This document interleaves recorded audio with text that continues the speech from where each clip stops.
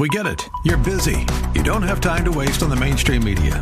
That's why Salem News Channel is here. We have hosts worth watching, actually discussing the topics that matter. Andrew Wilkow, Dinesh D'Souza, Brandon Tatum, and more.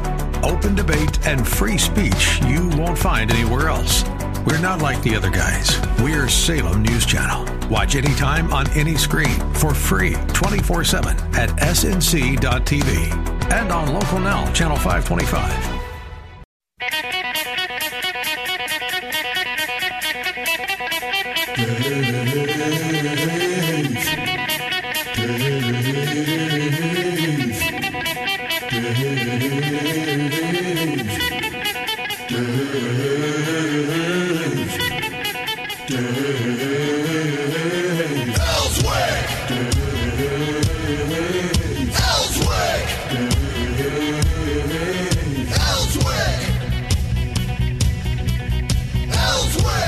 Well, Thursday. Guess what tomorrow is? Yeah, it is that day. It's a good thing. We're almost through the week. Keep with it. We're going all right. Some of you still are, keeping your social distancing by being at home. Your business that you work at or whatever has not reopened. Some of those should start reopening next week. And I would hope that I'll be talking to some of you in your cars as you drive to work next week. Some of you are going to work today. I've noticed this week that more and more cars are on the road. I, as you know, got to go to the hospital each day to do 2 hours in a hyperbaric chamber. So I travel down 67, 167 every day and back up it to Cabot. And the amount of traffic is increasing every day, and that's a good thing as far as I'm concerned. It's supposed to be some new numbers out today. They're expecting about another 3 million unemployment claims being filed today. That would sit us at about 20.3 million people unemployed, which, need I say, we need to get back to work. And if you're one of the people that think that's too soon, then stay home. Don't go out and have dinner or go to the movies or whatever. I got word yesterday from Matt Smith, and he'll join us on Friday. I'll have him on for about a half hour. The movie theaters will open again on the 18th, at least his will, all across central Arkansas. So that's good news. But we'll miss the classic movie, which would have been this coming Tuesday. Dave Elswick classic movie been kind of off the screen for the last few months.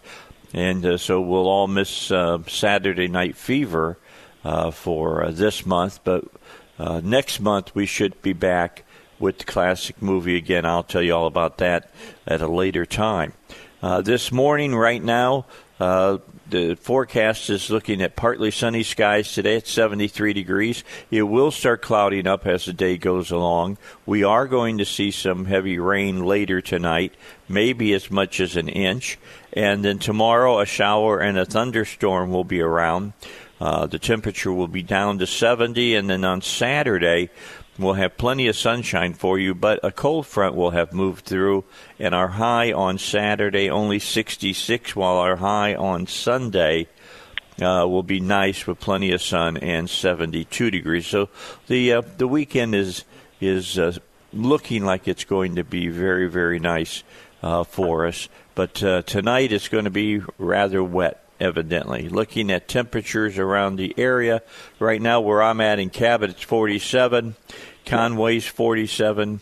Hot Springs is 46. Little Rock is 50. And Pine Bluff is sitting at 51 degrees. Now, if you're going up to the northwest, Fayetteville is 43 degrees at this time. So good to have you with us today. J.R. Davis joins us, of course. Good to have him along. He was ill last week. You have recovered. Is that true, sir? That's right. I'm good to go. And it was just, to be clear, non-COVID related. Oh, okay. Yeah, we don't want you to think, I don't want people to think that you had, COVID-19 or That's something. Right. I know, it's a weird thing nowadays. You tell someone you're not feeling well, all of a sudden it's like, oh. So. Yeah, you finally get it, right? Yeah. So anyway, I just got a note from a friend of mine, and they said they're excited. They just got their stimulus check in the mail. It just landed in the bank. Theirs came in yesterday. Another batch going out this week. Another batch going out next week. So I thought everybody got their check a couple of weeks ago, but evidently that's not the way it worked. But it is there today. By the way, did you see a really weird story in the news today of Mnuchin and Axl Rose having a Twitter fight last night? No, I missed that overnight. Yeah, evidently they got into it. Axl Rose called Mnuchin an a-hole or something, and Mnuchin fired right back. So what have you done for your country lately? And so pretty good stuff between the two of them. They got at each other for a few moments. That's very strange. Yeah, it is strange, but it is what can happen in Twitter, because a lot of times you don't even know who you're talking to on Twitter. You know what I'm saying? I mean, people can start talking about things, and it's I know nothing 567, and it turns out to be somebody like I don't know who could be. Who's the actor that's going? Yeah, it could be Axl Rose. Yeah, or who's the idiot, that great actor, but now has gone off the deep end all the time, going off on those rants that he does from The Godfather. Man, I just can't do. Not Duvall. I just can't think of his name. Don't worry, I'm not going to waste my time on it. But yeah, you know, it can be anybody. It can be anybody. Doing that. By the way, did you see Newsom out in California said, we're not going to get back to normal until we have a vaccine? That's when I'll lift all of the different rules that I've passed that people have to live by. Well, there is no new normal. The people in Hollywood have been signing a letter. Have you seen that one? I've seen bits and pieces, yeah. Yeah, they've been signing a letter. They saying that the world as we know it now will never be the same again. And I'm like scratching my head going, we've gone through polio, we've gone through bird flu, we've gone through influenza, and everybody says it's never going to be the same. Folks, we're going to get back to it being the same. Now, I will say that we may never, people may get to the point where they don't shake hands again. But if that's the worst thing that happens, it's pretty good. Yeah, and here's the thing. I mean, it's, first of all, let's just talk about Hollywood for a second. I think that you talked about a group or area of the United States that is completely just out of touch with the rest of America.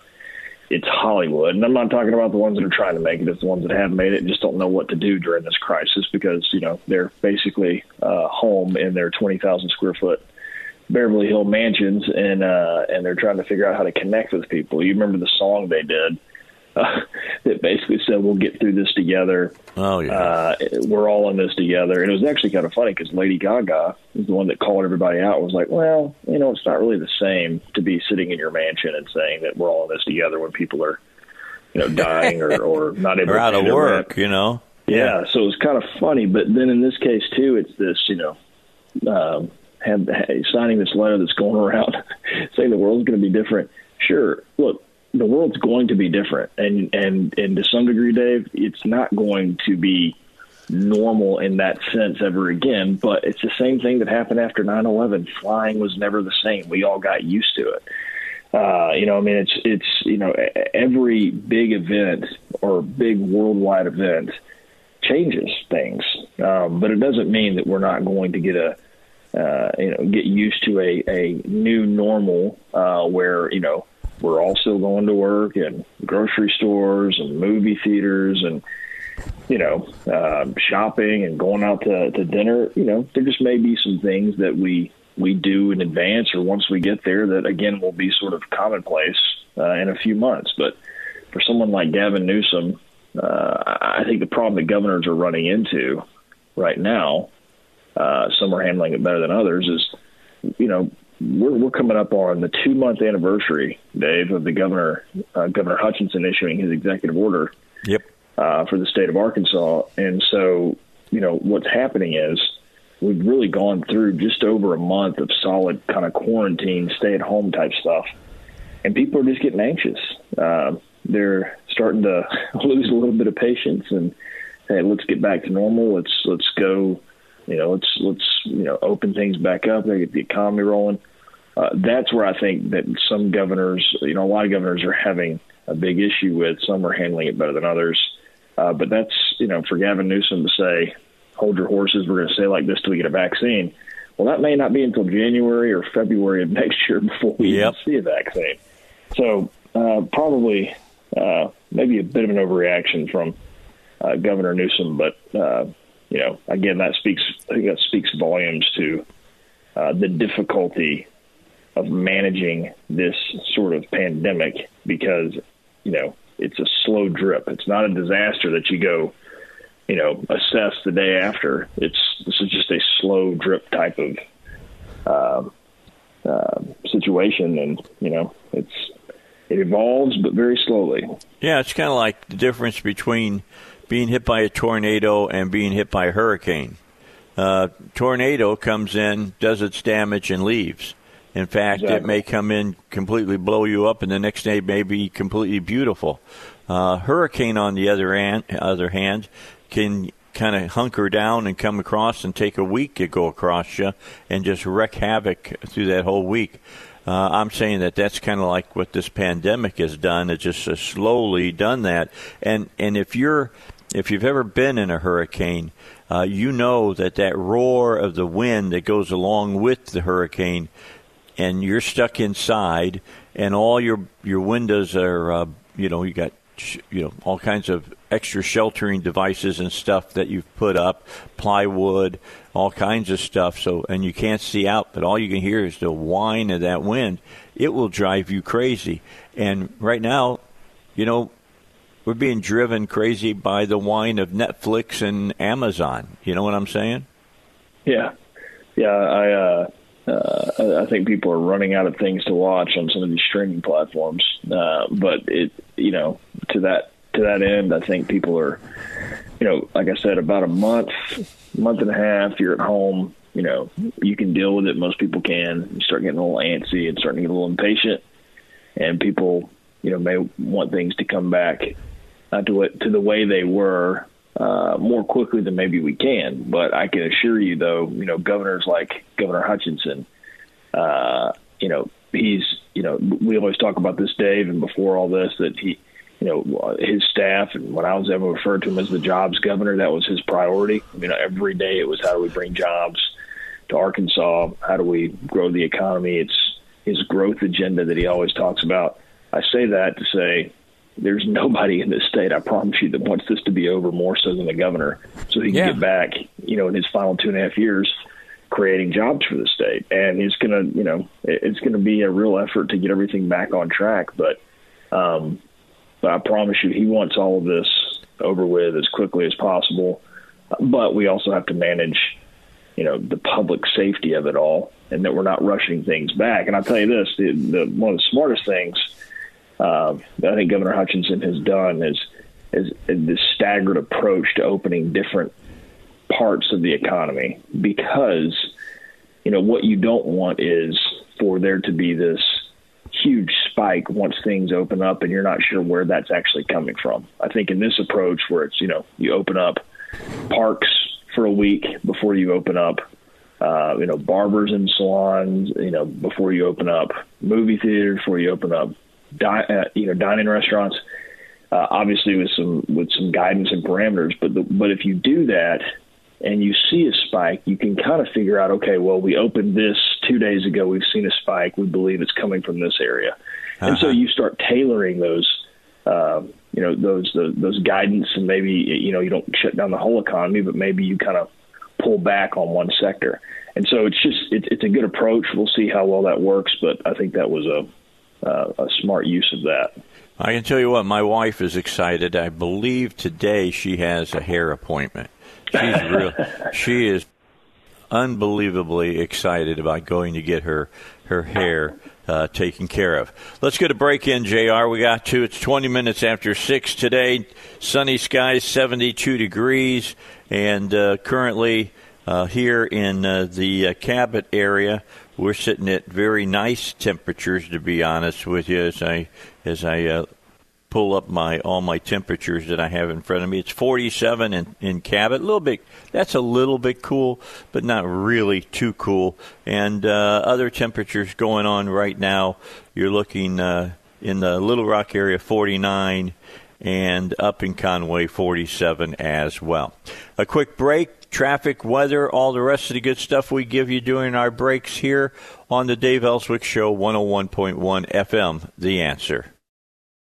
Back with you here on the Dave Elswick Show. Big story that's going on right now is people are beginning now to see all of these transcripts and papers, JR, dealing with the Russia probe and finding out, we refer to it as a nothing burger, but it was even more than that. I mean, what our government did, or a select group of people within our government did, is very not only disconcerting, but very, very dangerous to the Republic of the United States. Do you agree? I think it was, I think it was alarming that there was so much authority there within something that most individuals, most Americans that were paying attention were told it was a much more narrow scope. The short answer of it, the short answer to your question is, yeah. Yeah, I mean, it should really give every American time to pause that there was a group up in the FBI. I mean, we're talking Schrock, and we're talking Page, and we're talking even Mueller. I believe Mueller had his fingers deep in this, that were doing things, and you're finding out, Comey and all the rest, they had nothing. Transcripts of the House Intelligence Committee interviews that have now been cleared for release are going to show, because we'll see them today, news media is already seeing them, that top law enforcement and intelligence officials saying that they had no evidence of any collusion between the Trump campaign and Russia during the 2016 election. And if that is the case, why did the Mueller probe keep going? That should be every American's question as this stuff becomes public. They should be saying, wow, these people really were trying to get rid of the President of the United States, and that was what they were trying to do, JR. Yeah, I mean, I think that, as I mentioned, it's concerning. I think the idea here it goes. The special counsel, the independent counsel, that whole bit in our government has not worked well as far as sort of the latitude that these prosecutors and investigators have. If you look back, as you mentioned, the whole idea of the Trump impeachment and prosecution was the fact that somehow he was involved with Russia and worked with Russia to to rig the election, when that wasn't even part of what was sent from the House to the Senate. But that's still that's the gauge. That's what everyone thought. That's what Mueller was brought on to look into and that sort of thing. But then it went somewhere else. And I can't, off the top of my head, I have no idea, dozens and dozens of indictments, right, that had nothing to do with the president. There were all these different links. Then you go back to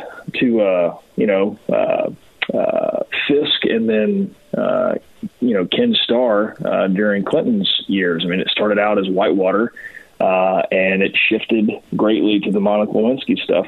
I don't mean to make it, either, Democrat president or Republican president. It's just these independent counsels or these special counsels. There's too much of a secrecy there, and you're not sure exactly what exactly they're going after. You know what I mean? Like there's not there's supposed to be this independence. There's supposed to be this, when you talk about it, it sounds great. This wide breadth of investigative authority and subpoena power and all these types of things. But then there's this murkiness: is who is actually pulling the strings, right? Who is pushing them in a certain direction? What are they actually doing? And so I just think that in this case, it was absolutely used as a political tool to hurt the president. And I think that, moving forward, it's kind of, we've seen it on the Democratic side, we've seen it on the Republican side. And I think that's something that needs to be very, very carefully handled in the future as far as appointing someone with this broad authority, because I think we're just now seeing what exactly that can mean and how that could jeopardize, as you mentioned, the Republic. So, yeah, well, you've got and we got news. Let's do that right now. A lot of people listen to us talking, JR, about this whole Russian collusion thing, the Mueller, report, the Mueller investigation, Rosenstein's scope memo. The scope memo, just for everybody's edification here, basically is the Justice Department setting up what you should be looking into, and if you get to something like something else, leave that alone. It just sets the scope of the investigation. That's why they call it a scope memo. Here's the problem with what Rosenstein said. He said, go look at the Russian collusion and everything. They already knew that the Steele dossier was nothing more than a bunch of hokum. It was ridiculous, that it had nothing of any, weight in it, that it was made up, that it was paid for by the Clinton campaign and whatnot, and that there was no Russian collusion there. They knew it already, and yet Rosenstein didn't stop the investigation. He even expanded the investigation, which makes me wonder what he was up to, and he needs to be called to account. You've got Schiff, who for 2 years, if you remember this, JR, for 2 years, he said he had direct evidence of collusion between the president and Russia. He had no such thing. The man needs to be drummed out of Congress. He needs to be thrown out. They need to get him out of there. Now, will they do it? Of course they won't do it. Pelosi's not going to do it, but he needs to go. A lot of these people need to be in jail. Do you think that there would be any kind of cleanup like that? Because if there's not, it's going to happen again. Oh, yeah. I mean, I think that we talked about this during the break, and obviously you've actually read the entire memo. But, I mean, to me, when you give someone or a group of people that sort of broad authority with no fence around what they need to be looking at, it's a scary situation, because essentially at that point it is a witch hunt. You are going after someone and you're going to take them down by any means necessary. And so whatever that looks like, if it's through, maybe it's directly, maybe it's indirectly through, what we talked about with Flynn. But whatever the case may be, you go into that not with sort of an open mind. You go into something like that with a clear goal in mind, and that is to take someone down or smear someone's name. And so it's a scary situation when you give someone or a group of individuals that broad authority to just keep digging until they find something, and that's not what that should be used for. The whole idea of a special counsel or an independent counsel is, these are the parameters. This is what you were basically hired for. This is what you were signed up for, was to look at this particular issue or this particular set of accusations or allegations against someone, and that's it. It doesn't mean you can just veer off and go down this path when it's convenient, or this path, or and so that's again, I'm not an attorney, and I have no experience in one of these independent counsels or special counsels, but we've seen it. We've seen 2 in the last 20 years, and I think it's just one of those things where, especially in this case, there was absolute intent to take down a president, by any means necessary, or at least to take away some of the credibility, which I think they managed to do throughout the first 3 years of this president's administration. Yeah, absolutely. You think about all the great things that we've gotten done here in his administration. You wonder if all of this other subterfuge wasn't going on, and the country was a little bit. It's going to be divided because America on the left is bound and determined to drive us into European socialism and in the end communism when they can. I mean, that's very obvious in the left's love affair and embracing of China the way that they have done here in the last few weeks. Well, let's move away from that and let's talk about something else. We've had another terrible, terrible example of man hating man in Georgia. In Georgia, we had some people evidently that were hunting down a black man and killed him, and there's outrage, and rightly so that there's outrage. But it reminds me of a conversation I was having with one of my sons just the other day. Now, he's in his 30s, in his mid-30s, and I find it. And I told him this. I find it interesting that he can't understand this about human nature, and that is, you know me well enough, JR, that you know that I'm a very practical and practicing Christian guy, and that I believe the Bible for what it says. And the Bible preaches to us and tells us that at his heart, man is not good. He's bad. That's exactly why the Founding Fathers put all the checks and balances and everything else that they put into our Constitution. For some reason now in our country, everybody wants to think that your next-door neighbor is a good guy my your best friend is a good person at heart. And I always tell people, I'm not a good person at heart. People tell me, Dave, you're such a good guy. You do this, you do that. No, I'm not. I'm not a good guy. I try to follow the precepts of Scripture and things of that nature, but when really hard push comes to shove, I'm not saying that I'm a good guy. I'm a fallen creature, and I'll do bad things at times. And people are surprised by this kind of stuff. It doesn't surprise me.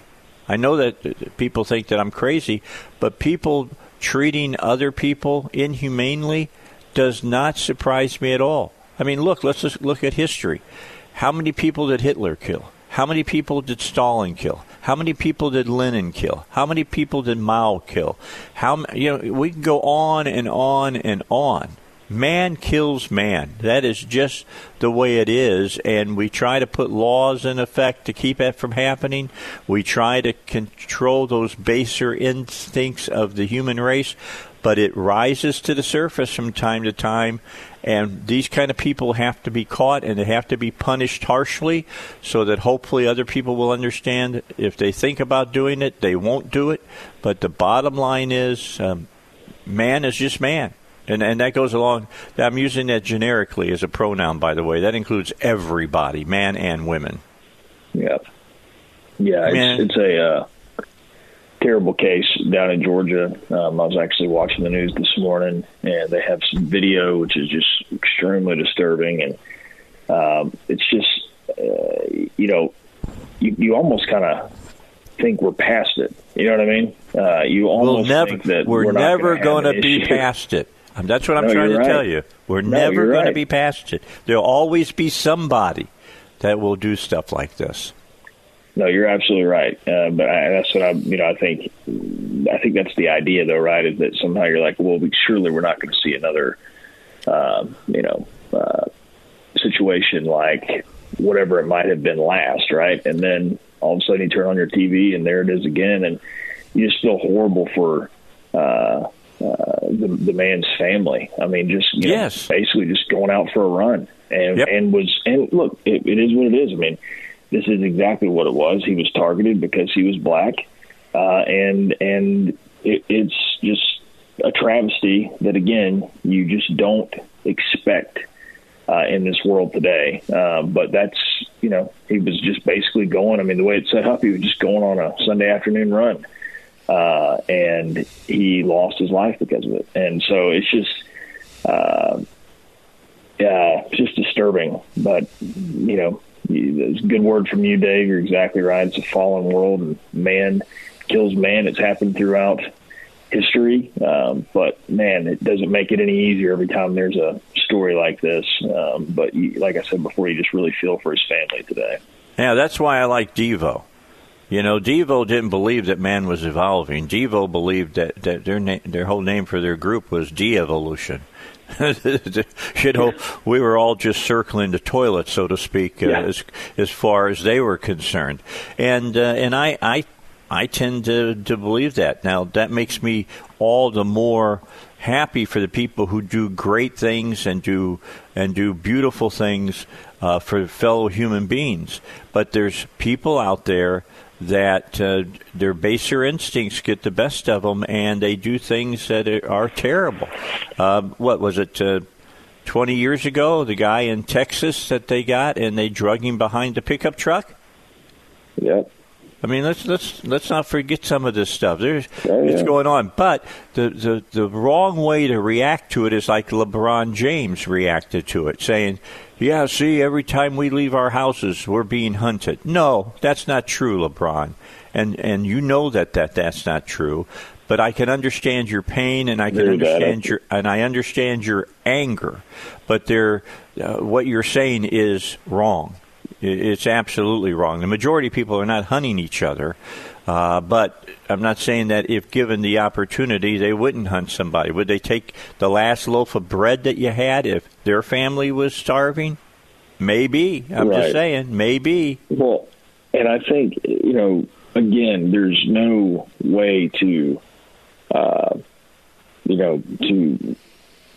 shed light on this particular situation more so than what's happening right now. I mean, it's a travesty.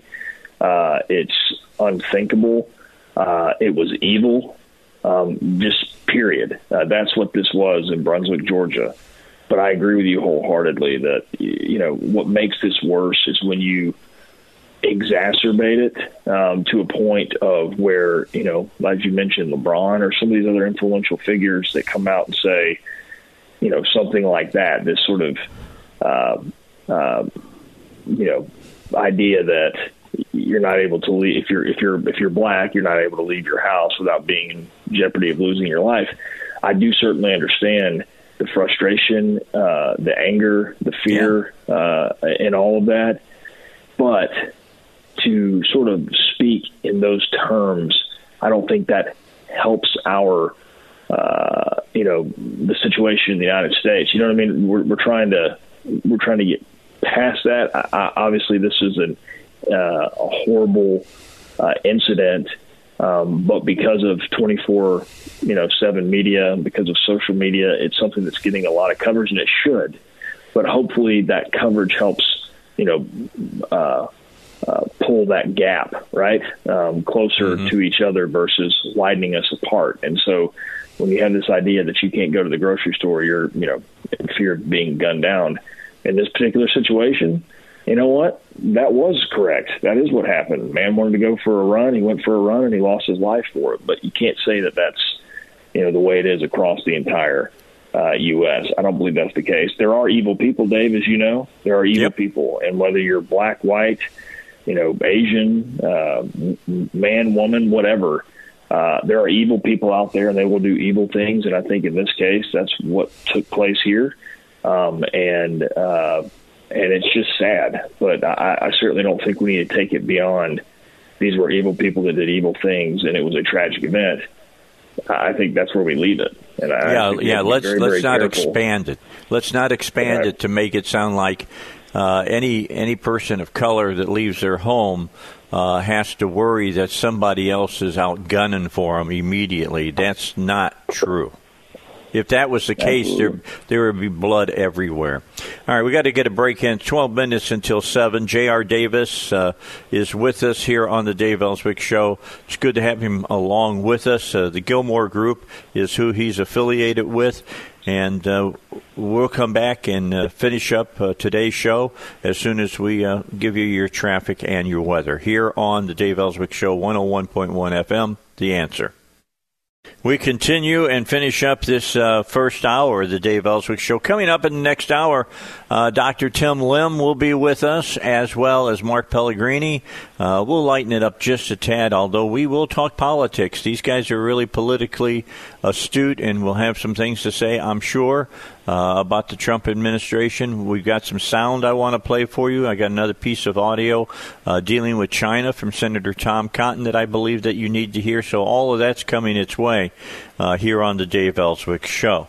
Currently, we're still at 47 degrees here in Cabot, looking for sunny skies and 72 degrees today. Rain overnight and then clearing on Friday. Later in the day, becoming blue skies as well. But it's a cold front coming through, and it's going to take temperatures down for a few days, but then we're going to build back up. J.R. Davis from the Gilmore Group is our guest today. J.R., I've said many times here on my show during the COVID-19 thing that's going on, that I'm glad I'm not an elected official right now, because you're kind of damned if you do or damned if you don't. No matter which way you do things, people are going to find fault with you. I think some governors should be found at fault. They've overextended their powers over our rights as American citizens, but others have tried to do what they think is right and let people have their rights, and then the people from the other side that are afraid of the virus and live in fear, they give them all kinds of problems as well. With that thought, let's talk a little bit about something that has driven me nuts. I sent you a story, and that's by Mayor blah blah Blasio up there in New York City. I mean, this is a guy. If he's speaking, he's saying something stupid. And yesterday, he told the New York Police Department commissioner that any kind of protests that tried to happen in the city were completely illegal because COVID-19 is more important than the First Amendment.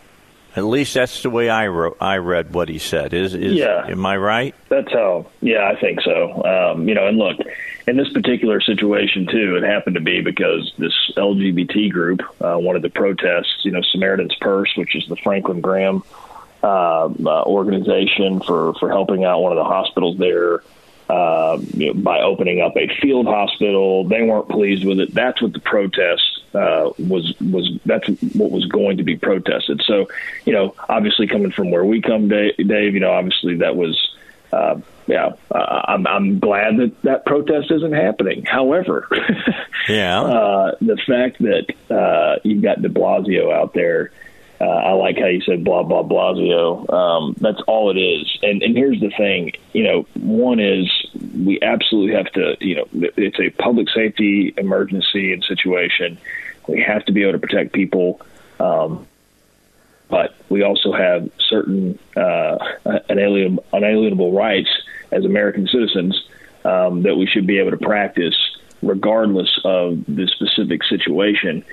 You mentioned this earlier, Dave, that you wouldn't want to be an elected official right now. I am right there with you. I think our governors, it's extremely difficult for our governors right now to do what they're doing, Republican or Democrat. Some of them are doing it for, maybe political reasons. Others, and I think the majority, see what's happening in their states, and they're doing everything they can to, basically balance it with, protecting the people and also trying to keep the economy on some sort of life support so it can get going again when they reopen. So I compared it to Andrew Cuomo with New York City, and then you got Bill de Blasio. Both are liberal. Both are liberal Democrats. Both hit President Trump.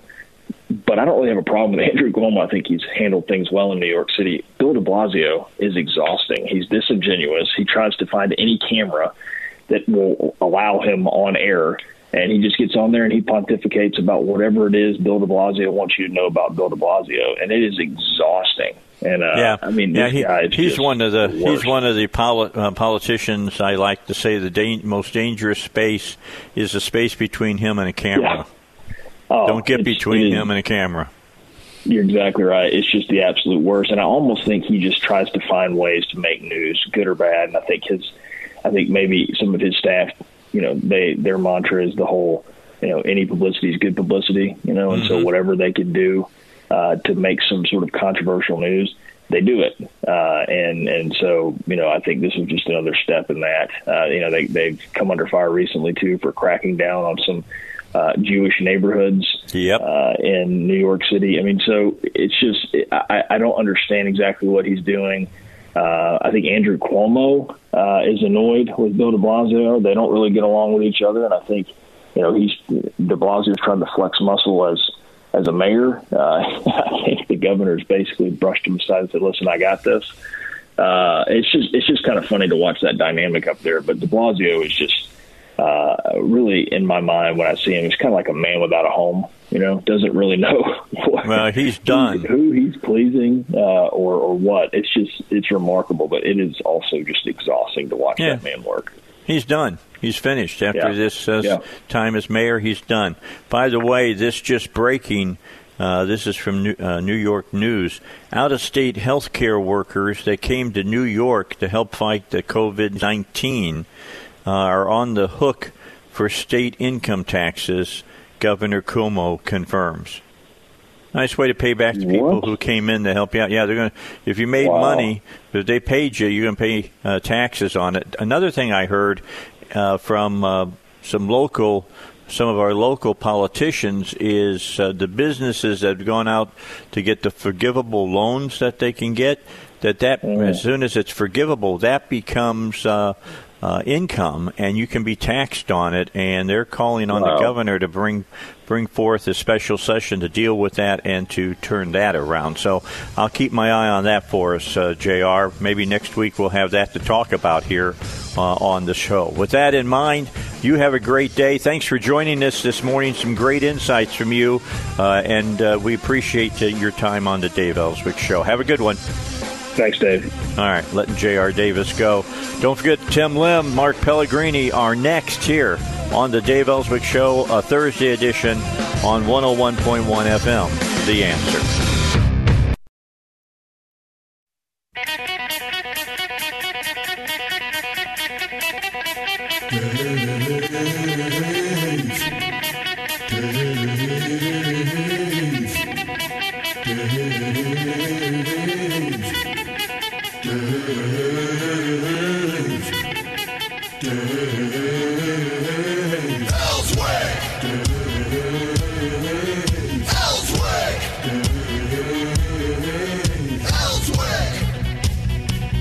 Into the 7 o'clock hour we go. Dave Elswick Show on 101.1 FM. The Answer. Today, sunny skies, 72 degrees.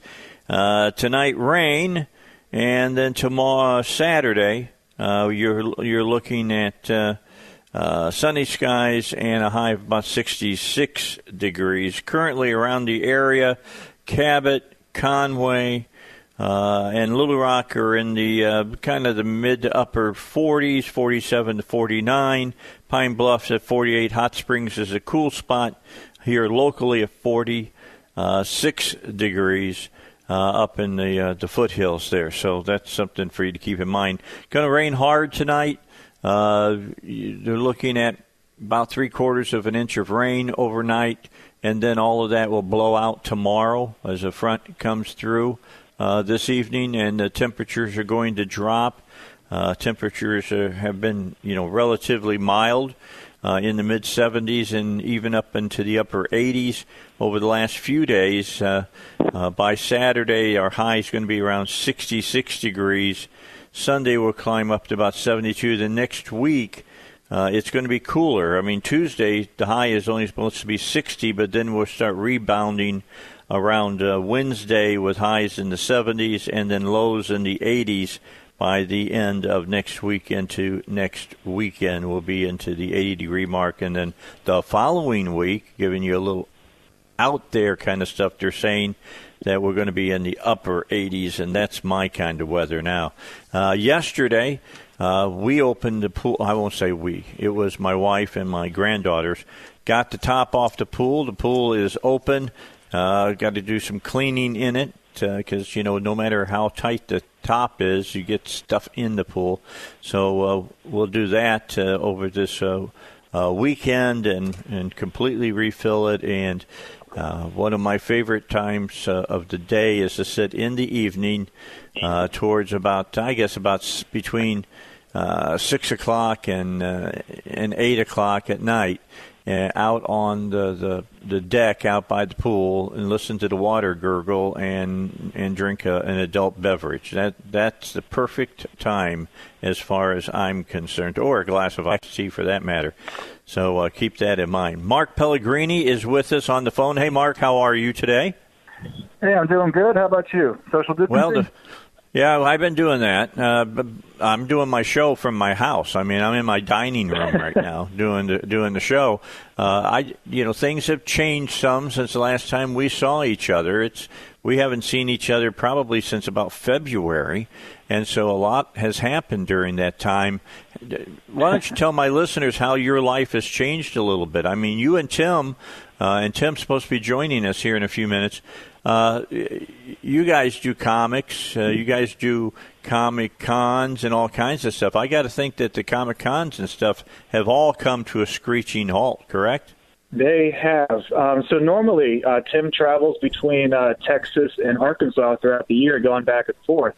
And most of that is due to conventions. So he comes back to Arkansas. The Arkansas convention goes back to Texas and vice versa. No more conventions this year. So he's been staying in Texas. I haven't seen Tim since like February. So we've just been staying in touch over DMs on Twitter and email and text and stuff, and calling each other when we have ideas. But we've been running our comic campaigns for Common America, and now we're doing Black Ops 3. And we've just been running those remotely, working on our scripts, not much else to do. Tim's drawing a page a day. I'm staying ahead of him while he's drawing the current comic. I'm writing the next one. And we've just been actually staying very productive right now because we don't have to commute anymore. Yeah, this is the kind of time when you were a student, you didn't have any time off during the academic year at a certain time, between holidays. You come back to work at, let's say, Labor Day, and you knew you weren't going to go home again until Thanksgiving. So it was like every weekend, other than when you'd go out to a frat party or something, you were home studying or working on a project of some kind like that. That's kind of where you're at right now. You got your nose to the grindstone, so to speak. Yeah, pretty much. And I mean, the timing's about right, because I always remember that long no vacation stretch between spring break and Memorial Day. Between March and May, where you didn't get an extra day off. I remember that one. That's kind of where we're at right now. But no, we've been taking advantage of the time right now because Marvel and DC have shut down distribution for all their comics. They said they're going to open them back up in May, so this month. Wow, I didn't hear that. Oh, they stopped publishing completely? Yep. So, and in fact, they didn't have a choice because Diamond Distribution, who actually distribute all the comics to comic shops, they shut down operations, and they essentially have a monopoly on the distribution of monthly comics. So when Diamond shuts down, Marvel, DC, all the publishers, big or small, have no choice. They have no way to get their comics into people's hands into stores. And that's what happens when you let one company run all of your distribution for every single comic book company in the nation. So, but what that didn't affect, though, is crowdfunding comics like the kind Tim and I make. So right. We've actually ran our campaigns for Common America, and they did very well. And Tim fulfills through a company in Texas called Iconic Comics, who obviously doesn't have anything to do with Diamond. So Iconic Comics fulfilled all of our books for us, and so everybody who couldn't get their comics from Marvel and DC were getting them from us, during this entire pandemic. So we've been filling a bit of a void that otherwise the corporations couldn't fill.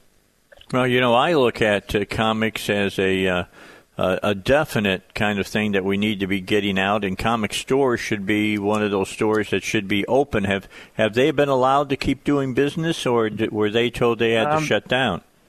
Well, in some states they were. In some states they're harder about, if you're an unessential business, you have to close down, and they determined that most small businesses and independently owned businesses qualified as non-essential. But I know here in Arkansas they stayed open. Michael Tierney's shop, the comic book store on Treasure Hill here in Little Rock, it stayed open. The problem is that there's no monthly comics, no new weekly comics, which makes up a huge percentage of sales in local comic shops. So the ones that have stayed open, that's obviously been impacting them pretty severely, that they don't have their monthly subscribers coming in to get their books.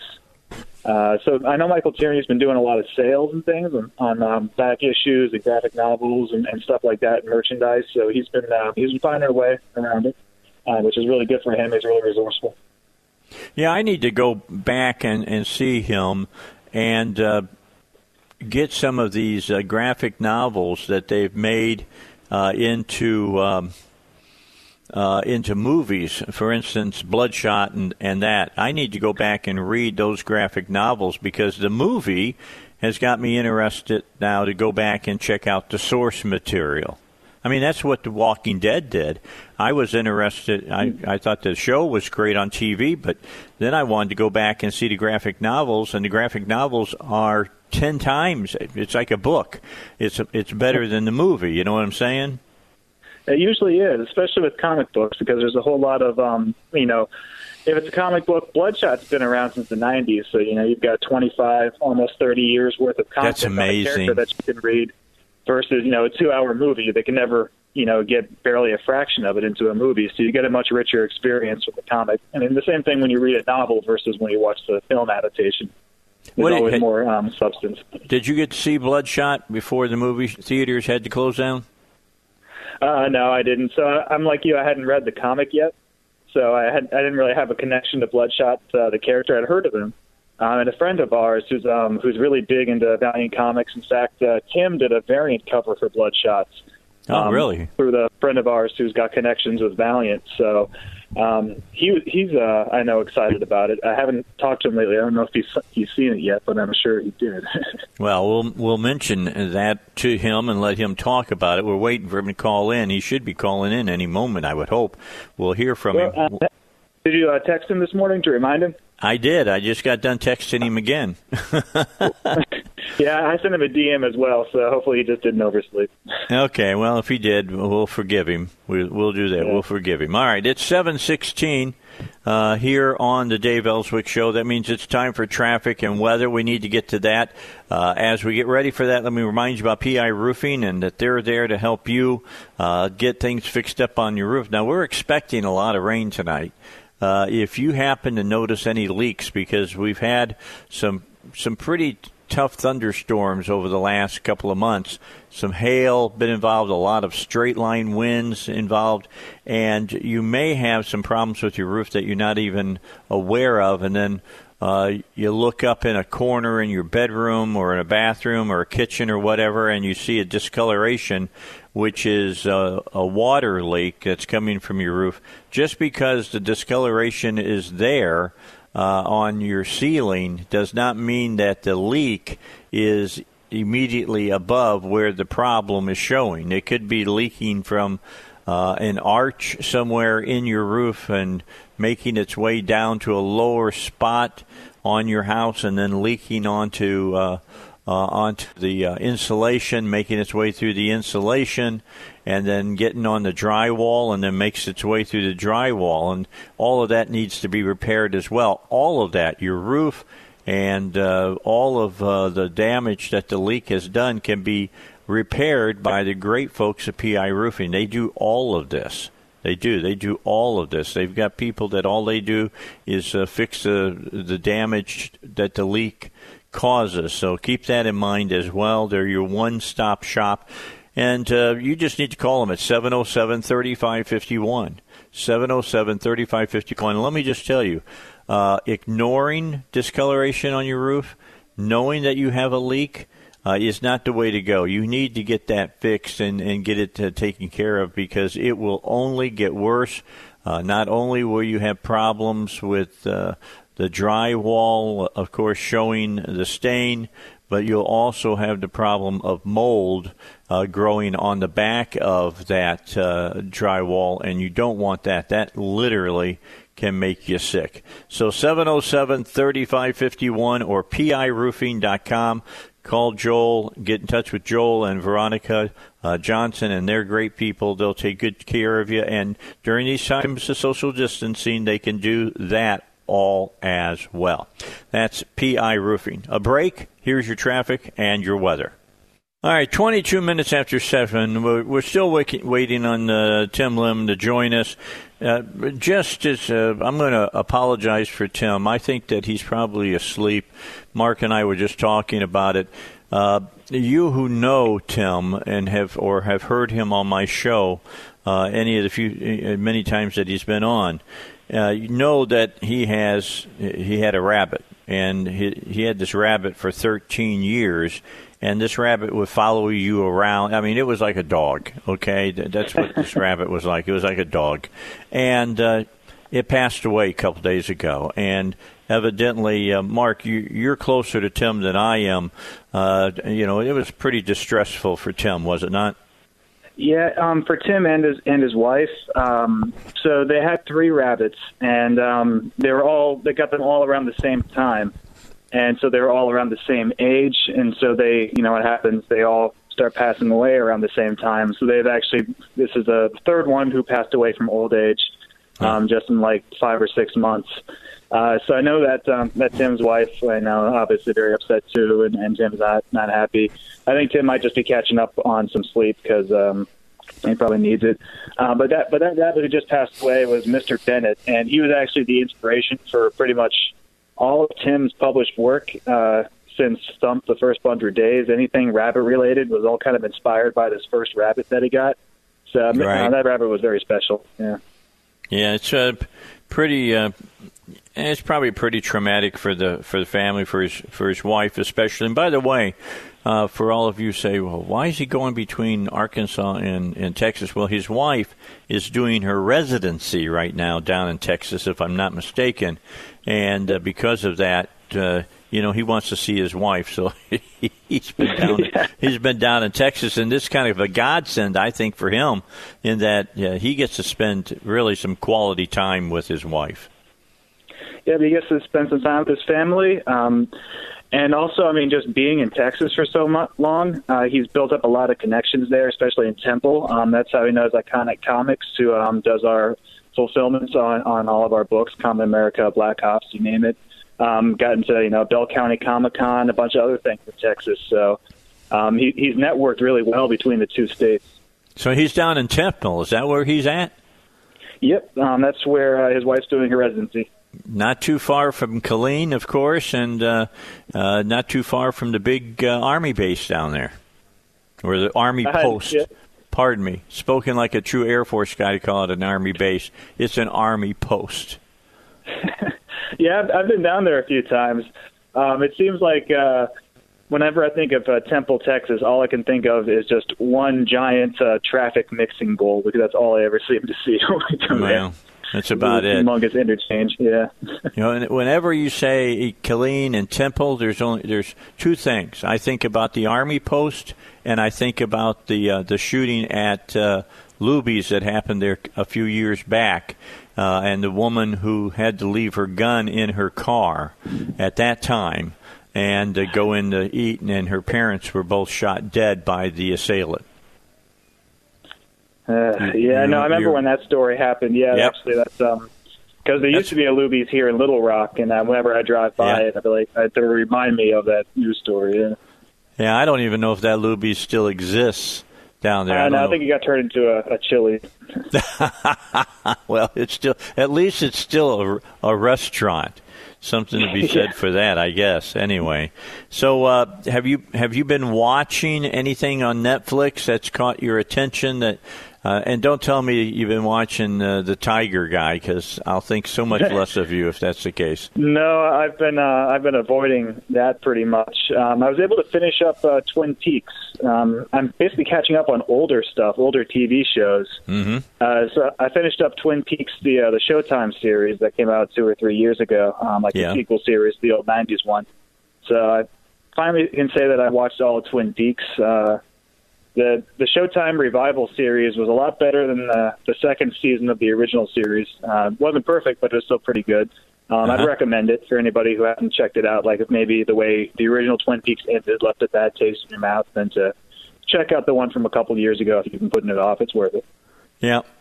It was Laura, wasn't it, that died, or was it Palmer?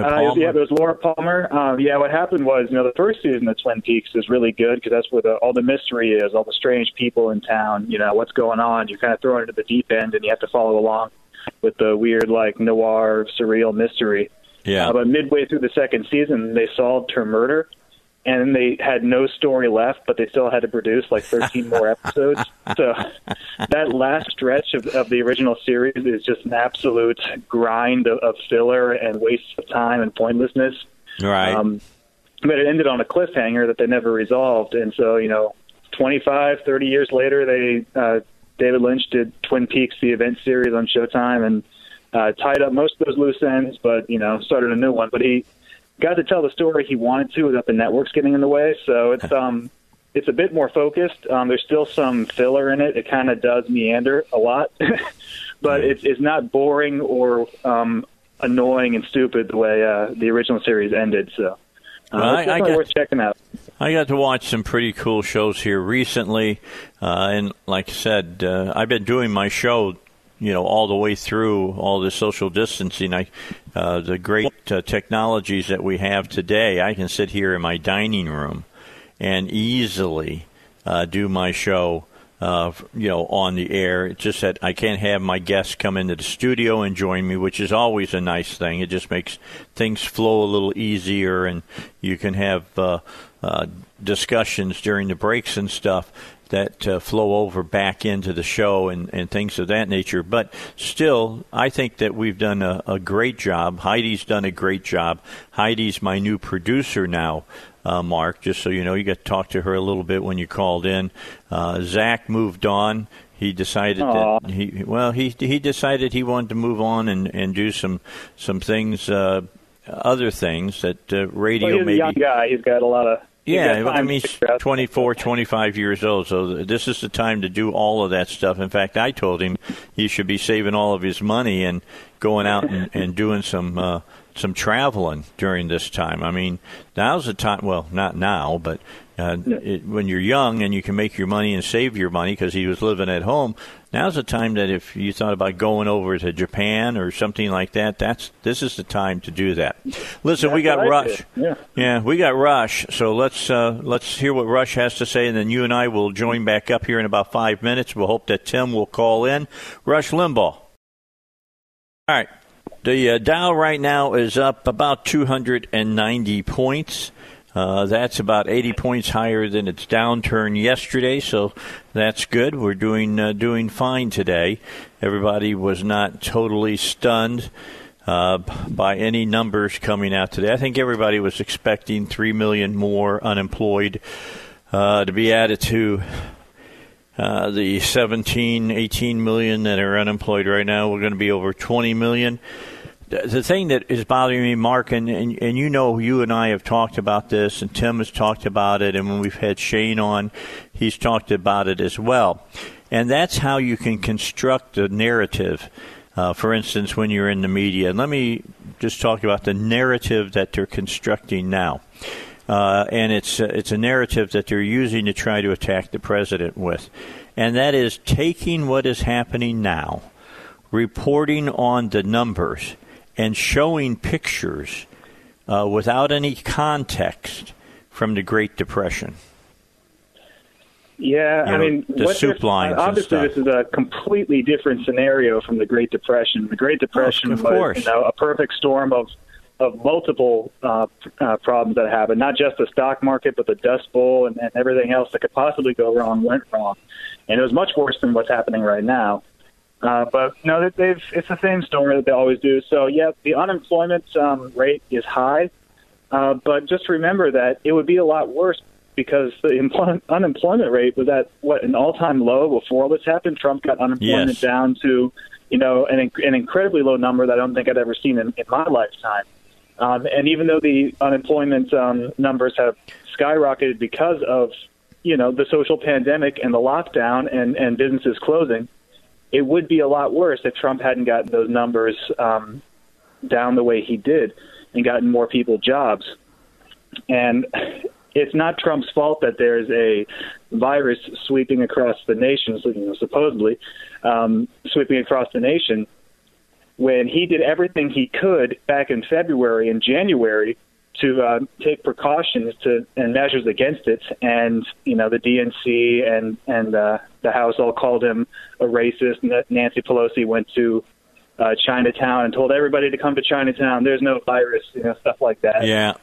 And, he did everything he could to try and help people, and no one would listen. And now they're all blaming him that things are the way they are. It's he just can't win for losing, Yeah. I mean, for instance, the New York Times has an article out. It's got 6 bylines to it. 6. A byline is something that a reporter lives for in print media. So this was journalism by committee then, if it had 6 bylines. Yeah, that's exactly what it was. This, it was like going to high school and they put you in a group and said, come up with a report. So everybody gets credit for the report. That's the way that this article is. And they're telling readers that President Trump, quote, failed to prepare the public for what was coming, partly due to his inability or unwillingness to absorb warnings that a global coronavirus pandemic was about to hit America hard. And a team of 4 journalists writing for the Washington Post concludes, quote, it did not have to happen this way. Warnings were sounded, including at the highest levels of government, but the president was deaf to them until the enemy had already struck. Now, those accounts have been rewritten by other outlets. And, for instance, Forbes has, which they should be ashamed of it, Vox. That's what Vox does. They're lefties. Yeah. And Vanity Fair, which is leftist as well, which editorialized even further. And they alleged that Mr. Trump ignored the obvious red flags. You call them journalists, a team of 4 or 6 journalists, but when they're clearly just making things up or ignoring the facts or excluding the facts that are inconvenient to their narrative, they really don't qualify as journalists. That's like saying that someone's a mathematician when they can't add 2 and 2. These people are just straight. Like we were talking before the show came back on about the inject bleach hashtag that was completely manufactured by the media. Yes. As if a president would tell people to inject bleach, but there's a large segment of the population that they see a hashtag, they believe it. Every day, it's the same thing where, every day I look on Twitter and I look at the hashtags on the sidebar and it's impeach Trump part 2 or it's not my president or something like that. It's a new one every day. Yeah, let me tell you that there's a story that happened a few months back about the drug dealing with was it I forget, I can't pronounce it anyway, the one that would treat malaria, and there was a couple that drank some fishbowl cleaner or something because it had that particular chemical in it. Do you remember that story? And the husband died, and the wife was sick. Well, that's the same thing like banning fireworks because some stupid person blew their fingers off because they decided to light an M80 and hold it in the palm of their hand. It's sad that this person died, but it's also I'm surprised they didn't die sooner. If they just go and they drink a volatile chemical without thinking about it first. And I don't think the use of a medicine should be banned, especially in the research of finding a cure for an epidemic, just because one person wasn't very smart and did something very dumb, and now we need to just ignore the benefits and the potential benefits of this medication. Well, and the way the press presented that story was that these people heard the president talking about that drug, and they went out and drank it. Well, you're not hearing the rest of the story because the media is not covering it the way they covered the second part of the story as they covered the first part, which is normal. It's like a retraction. You never see the retraction because retraction's always on like the lower left-hand corner of the second page. It's not on the front page. But the bottom line was, evidently, it was the wife feeding her husband this stuff, and she killed him. I mean, that's the new story. The new story is that she murdered him, and I've been trying to follow the story, but it's like it's disappeared now. It's basically getting memory hold because it doesn't fit the narrative. It's like every time there's whenever there's gun violence in the U.S. and they want to harsh down on police with guns shooting people, you'll see a headline saying, "Cop shoots innocent victim dead," and then you read the story or what they'll at least print of it, and you find out that the victim that the cop shot, drew a gun on the cop and opened fire first, and the cop had no choice but to respond. But they don't phrase it that way in the headline. People just read the headlines and go, "Oh my God, every day it's a cop shooting an innocent victim," when no, it's actual cops defending themselves against violent criminals. But that's just not how the media wants to phrase it because, their narrative is people down with no consequences for fun, which is the way it is. We've had a case of that here locally. The police chief now being sued for, going after some people on his force because they actually sat down in the witness chair and told the truth. And you had a situation where this cop, a guy had stolen a car. There was a woman in the car with him. She had warned the police that this guy had a gun. She jumped out of the car. The guy tries to run past the cop. The cop jumps in front of the car and shoots the guy and kills him. I mean, the guy had a gun. The guy was a car. We don't know how violent this guy was, and he was cleared by the prosecutor. He was cleared by people in command, and then the mayor got involved and had him fired. And now he's been reinstated. And now the police chief is retaliating against these people who stood up for this cop and told the truth that they, this guy was just doing his job. And it's just incredible to me to watch this kind of stuff and how people try to change the narrative all the time. We've got a mayor now in Little Rock that's a nut job. There's no doubt in my mind. This guy's a nut job. I mean, he wants to raise taxes so that he can, build a big swimming pool or something. I don't know. He wants millions of more dollars. Yeah. I mean, we already pay enough taxes. I mean, I still haven't gotten my stimulus check. And I went on the IRS's website to find out, what's the holdup. I thought it was going to be a direct deposit. And I went through their whole FAQ, and they said that if you received a refund, direct deposit, then you would get your check automatically deposited. You don't have to do anything. Right. If you paid out taxes, though, if you actually paid the government when you filed your taxes back in February, then no, you don't get a direct deposit. You have to contact the IRS and fill out a bunch of forms. Oh my gosh! And then they direct. So the people who paid taxes have to go through these extra steps. So the people who get a refund, they get their money first. It's but it's the taxpayers that always are the ones that suffer the most. The people who actually are responsible and pay their taxes and foot all the bills, they're the ones who get the last regard. That's just the way it's always been. Yeah. It's 7:45 here on the Dave Elswick Show. I understand Tim Lim is in the wings, ready to join the show. He'll do that when we come back here on the Dave Elswick Show, along with Mark Pellegrini. He's already on. We'll see what Tim's excuse is when we get back here on the Dave Elswick Show, 101.1 FM. The Answer. Dr. Tim Lim is with us now. I always throw that doctor in because a lot of people think, Well, he's nothing more than just an artist. Yeah, well, he's more than an artiste, all right? He is a doctor. He's a doctor of audiology. He's a really smart dude. I love having him on the air. He has sat down and hosted my show before. Tim Lim is here with us now. Mark Pellegrini is here as well. And, Tim, it's good to talk to you. We haven't talked, I was talking to Mark, since February. Yeah, it's been a while. And the last time we talked was actually before all of this nonsense happened. And here I am in Texas, and essentially I'm stuck down here because of everything that's been going on. Luckily, we're on the tail end of it. I've been keeping up with my parents, and, they're still in Arkansas. And they said that, honestly, things are pretty calm there compared to things down here in Texas. So that's a huge plus for you guys. So I'm glad to hear that everyone is staying safe over there.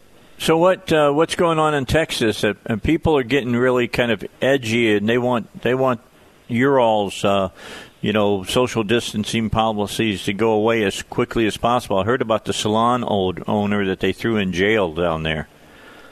Yeah, and apparently late last night, I think the DA released her from jail. I think some people are seeing the light and realizing a lot of this is nonsense. But I think what it boils down to is that Texas is major metropolitan areas that are spread out, and in between you have these huge clusters of normal places. Like, for example, we live in the central Texas area, and when you step outside to go to like a park or something, you don't see people wearing masks. You don't see people who look like they're in any threat to you as far as public health is concerned. So it's this idea of why do we have to abide by laws, even on a state level, that really have no bearing on us or our local businesses because we're so tiny and we're so very minimally impacted by all of this. So I was telling my wife, I think it is a good lesson in terms of state versus the federal level, and even smaller, it's the municipal level, and showing how much control or lack of control you have over your life, really. Yeah, a one-size-fits-all government doesn't really work for the United States of America for all the reasons you listed. I mean, they're showing footage in, the Bronx in New York City of these police officers going around and enforcing social distancing. If they see a group of people outside a building, they go and they break them up and tell them to be on their way. And that's been starting a lot of fights. And maybe you have to enforce social distancing in, a major metropolitan area where everybody's condensed really close together. But in Texas, in Arkansas, in places where everyone's really spread out, that sort of policy just has no reason to exist in these states. And that's why the states get to make up their mind on things and not some big government that tells us what to do. It's crazy, and Tim, I'm sure you saw this story, and Mark, I'm pretty sure you would have seen this story with Blasio up there in New York, the mayor who literally said yesterday that people could not protest, and that because COVID-19 was around, that got rid of the First Amendment of the Constitution. Did you guys hear that? Oh. I hadn't heard that the Constitution had been suspended. That's news to me. Well, okay. Yeah. De Blasio suspended it up in New York City. Unbelievable. All right. It's as if the founding fathers did not know what certain things were, such as smallpox or the Black Plague or any of these things, that they forgot to put that clause in the Constitution. Yeah, it's just crazy. It really is. And, the most worrisome thing about all of this is how easily many Americans are convinced that they should give up their constitutional rights. That should worry everybody. I mean, it's like, if it keeps us safe, then it's worth sacrificing, someone who'd sacrifice freedom for safety deserves neither, that old saying. Yeah. And that's what they always do. They fear-monger to make you give up your rights a piece at a time until you have no rights, and then you're really unsafe because then, when they come knocking on your door to take you away, well, who's going to save you? Nobody, because you don't have any rights. Yeah, that's what, that you just quoted Benjamin Franklin. Those who are willing to give up a little bit of, give up some rights for some safety, in the end will have neither. And he's exactly right. You're seeing that in New York City. You're seeing that in the state of Michigan, where they can tell people that they can't even go out and buy seeds now to plant. That woman would be a great communist dictator. I'm just telling you. It was interesting about all of this that my wife, for example, we were talking about this when it first started, and because she works in the medical profession, obviously their higher ups are telling them about the severity of it and things that are going to happen down the line. And what I told her, I think at kind of like the zenith of all of this, I think that they were being told, like, this is something that's going to last us until September. And I told her, there's no way that's going to happen. Within 3 weeks, you're going to start to see things trickle back to normal. And she said, well, what's your logic behind that? And I said, there is no logic behind it. It's the fact that Americans are fiercely independent, small businesses that don't need to stay closed. When you start losing money and hemorrhaging it because you can't stay open because the government is telling you that you can't, it's the spirit of liberty that's like in us that compels us to want to rebel against it. And sure enough, within 3 weeks, you start to see people start to question that narrative and be like, wait a minute. So I was told that I couldn't work. I was told that I have to rely on stimulus checks to get by. None of this is adding up. None of this makes sense. And I think that, honestly, overall, I think Americans were questioning it to a higher degree than the rest of the world based on who we are as a people. I can't help but think that this was a test run by the government just to see how far they'd be willing to push us and what we'd be willing to give up, to see how much of our rights, our civil liberties, we're willing to sacrifice. So I'm really happy to see that things are starting to open back up. But let this be a lesson to the average citizen that if you're seeing the nonsense, you should do what residents in Virginia did, and you have to make a stand. Because I'll give you an example. Obviously, with the nonsense happening, one thing that we wanted to do was we wanted to buy a handgun because we don't live in a safe neighborhood, that's for sure.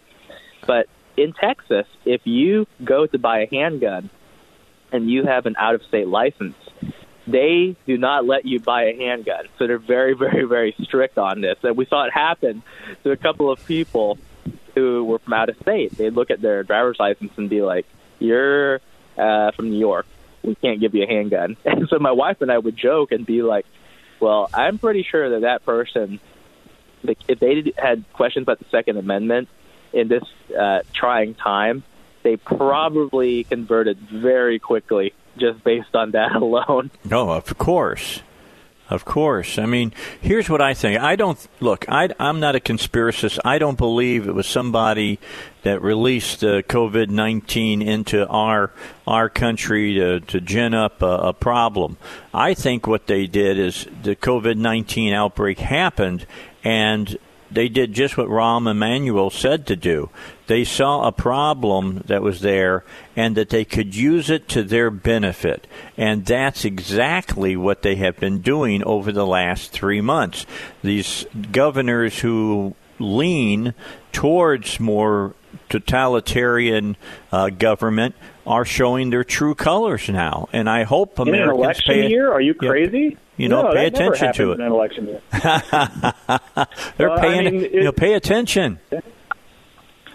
So I think the real lasting impact, the real negative one, is going to be that this is putting, just in terms of business in the United States of America, it's putting more power in the hands of corporate businesses and taking away more locally owned and independently owned businesses, because the Walmart stays open, the Target stays open, the Best Buy stays open, but the mom and pop's electronics shop or boutique, those are all getting shut down. And we were just talking about the hair salon lady who got put in jail because she wouldn't shut down her business. And there's stories like that all over, like local bakeries where people are getting arrested or they're being forcibly shut down. Like the police are being sent to people's local businesses to shut them down.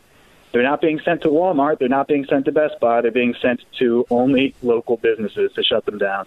Yeah, I got it. The problem with Yeah, I got to say, Mark, just before, because you got to go to break here, the lady that it was a salon, the judge wanted her to apologize, and she said, I won't apologize that I'm staying open so I can feed my children, nor will I apologize that I'm keeping my other stylists, on board so they can get paid so they can feed their children. That was a great, right? What a great answer that was. All right, we're going to take a break. We'll come back. Tim Lim, Mark Pellegrini with us. It's been a while. Great discussion going on the Dave Elswick Show.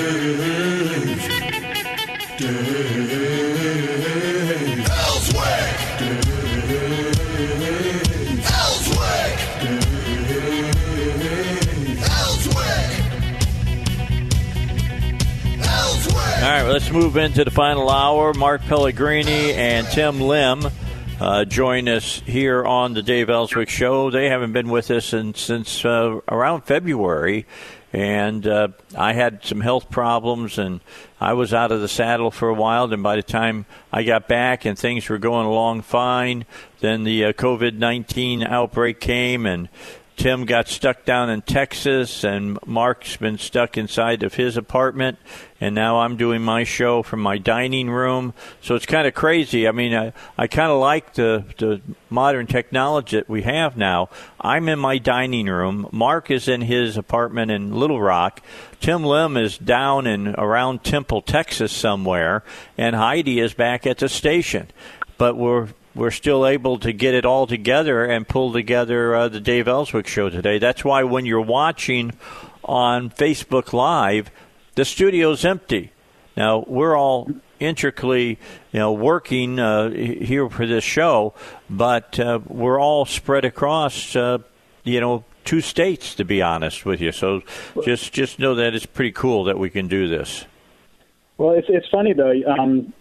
So Tim and I have a streaming series on YouTube called The Bunderdome, and we have guests on it regularly who are animators for Nickelodeon, Disney, Cartoon Network, places like that. And they all had to move to Los Angeles to work for those companies as animators. That all sounds like pretty normal, right? Because you assume that all the animators are sitting at drawing boards, like the old Chuck Jones days or something. Not anymore. But no, they do all their work digitally. And so they, obviously in L.A., they're the first ones to get sent home and told to work from home. And so they found out that they can do all of their work remotely, and they're wondering why they live in a terrible place like L.A. when they could be living anywhere else in the country and just remoting in.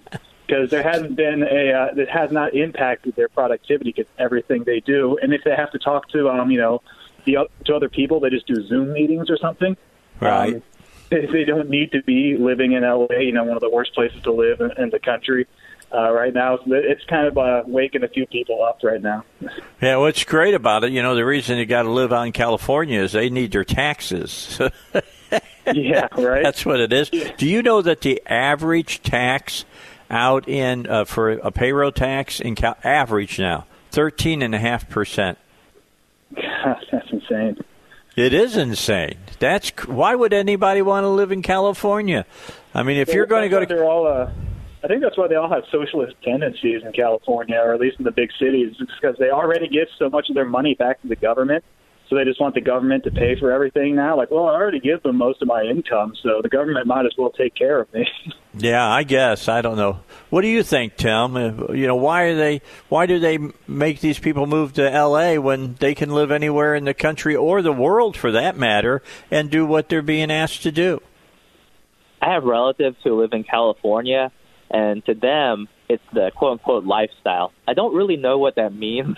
Like, no one's been able to really quantify that for me, like how objectively their lifestyle is any better just because of the location they're at. But it's this idea of like, oh my gosh, it's so sunny and we're so cultured and we're not backwards. Yeah. I'm like, well, you are basically your own country.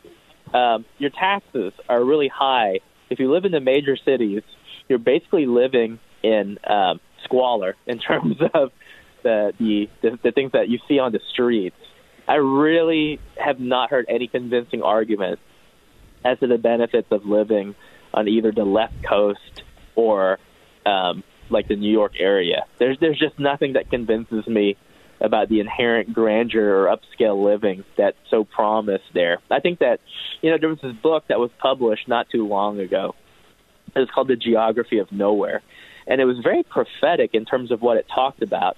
Basically, the argument was that as a society, we typically go to different cities because they offer things that we don't have, typically on a retail level.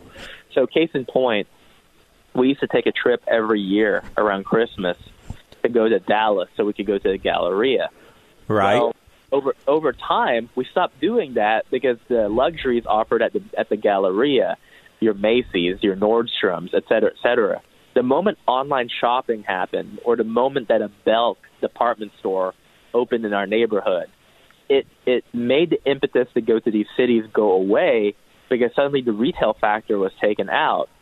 And it forces a lot of the major cities to they have to rely on other means to try and drag tourists in. And I feel that because we're getting smaller and smaller as far as communications are concerned, you can literally connect to anyone anywhere in the world.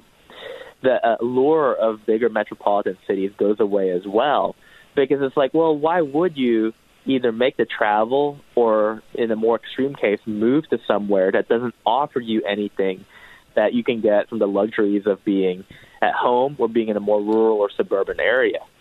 And I think that is, I just see very weak arguments in terms of people moving to places like California or more specifically LA or San Francisco. Yeah, let me give you a good example of that. I live up in Cabot. I bought just a little over 2,000 square foot home on an acre corner lot for $165,000 about 18 years ago. I couldn't buy. That's unthinkable. You see what $165,000 would get you out in L.A. Well, I mean, see what it gets you in Fairfax County, where I'm from, up in Virginia. Fairfax County has one of the highest costs of living in the country. And I remember one of the general managers when I was working at a Best Buy up there was telling us that he was trying to get a starter home in Fairfax County. A starter home, was like, it's a home, but it's the size of a 2-bedroom apartment, Right, yeah. Really tiny joints that you can only raise a family in if you have like one child. He was trying to save up enough to get a starter home. He was the general manager of the business. And he said he couldn't find a starter home for less than $200,000 in Fairfax County. That's how bad it is. People think when they think of high cost of living, they think of Los Angeles and New York City, places like that. But because all the politicians who work in D.C. live in Fairfax County, the cost of living there is astronomical, and the average person can't afford to live there. I mean, that's why I moved from there to down here to Arkansas. Was that I'm not a politician. I can't afford to live in Fairfax County. No, you're right. You're absolutely right. Unless you work for the government somewhere in D.C., you can't live in Fairfax County. I mean, that's basically the bottom line. It used to be, government workers used to complain about low pay, but they took the low pay because they had a pension that they could depend on when they retired. Now they're being paid exorbitant amounts plus those pensions. Right. I mean, back in the day, if you were a politician, it didn't mean that you were a millionaire. The two didn't go hand in hand. Being a politician wasn't the same thing as being like a celebrity where you just got boatloads of cash. But somewhere along the lines that changed. Now, politicians make as much as actors and CEOs and things like that. And that's just the way of things. In the founding fathers' days or in the 1800s or even the early 1900s, if you were the president, or if you were the governor, people could just walk up and knock on your door. You know, you lived a modest lifestyle, you lived a nice lifestyle, but you weren't, you know, what they are today. The multimillionaires who have like nearly Bill Gates level net worth. But that's just how it is now, and we've all kind of just taken that as the way things are supposed to be, that all politicians must be millionaires. And that's been human history. That's not the way it's been. They're at least a millionaire. If you're not a millionaire and you're a politician, you're not cheating enough. I'm just saying. Yeah, right? We wonder why they're all crooked. Yeah. I think we all agree with that. I mean, you look at some of these guys that they get elected, they go up, and their net worth is let's say $200,000, and that's not hard to do if you got a home and a little bit of land and some small amount of savings. But then after they've served 2 terms as congressman, suddenly they're worth $1 million. Yeah, where'd all that additional money come from? How were they able to suddenly make all that money? Well, they get all kinds of, they'll say they don't, but they do, insider trading information and all kinds of stuff. I mean, good God, they make money on that kind of stuff. And if you want to really just shock yourself about opulence where you might not expect it, I mean, take a trip to Great Falls up in Northern Virginia, because that's where a lot of the politicians live. In Great Falls, you know, it's like going into some sort of fairyland. There's just these huge estates everywhere, and it's where all the really rich politicians live. But you know, not just like the people at the upper echelons. It'd be like the secretary to the secretary's assistant secretary has this like 12-bedroom mansion in an estate. You know, like, why are they getting so much money? You're like, well, they're doing something right, I guess. But yeah, it's insane. Or something wrong.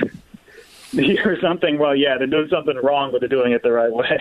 All right, we got to get a break in, guys. When we come back, I'd like to talk about something with you, Tim, and you as well, Mark, but we've already kind of touched base on it.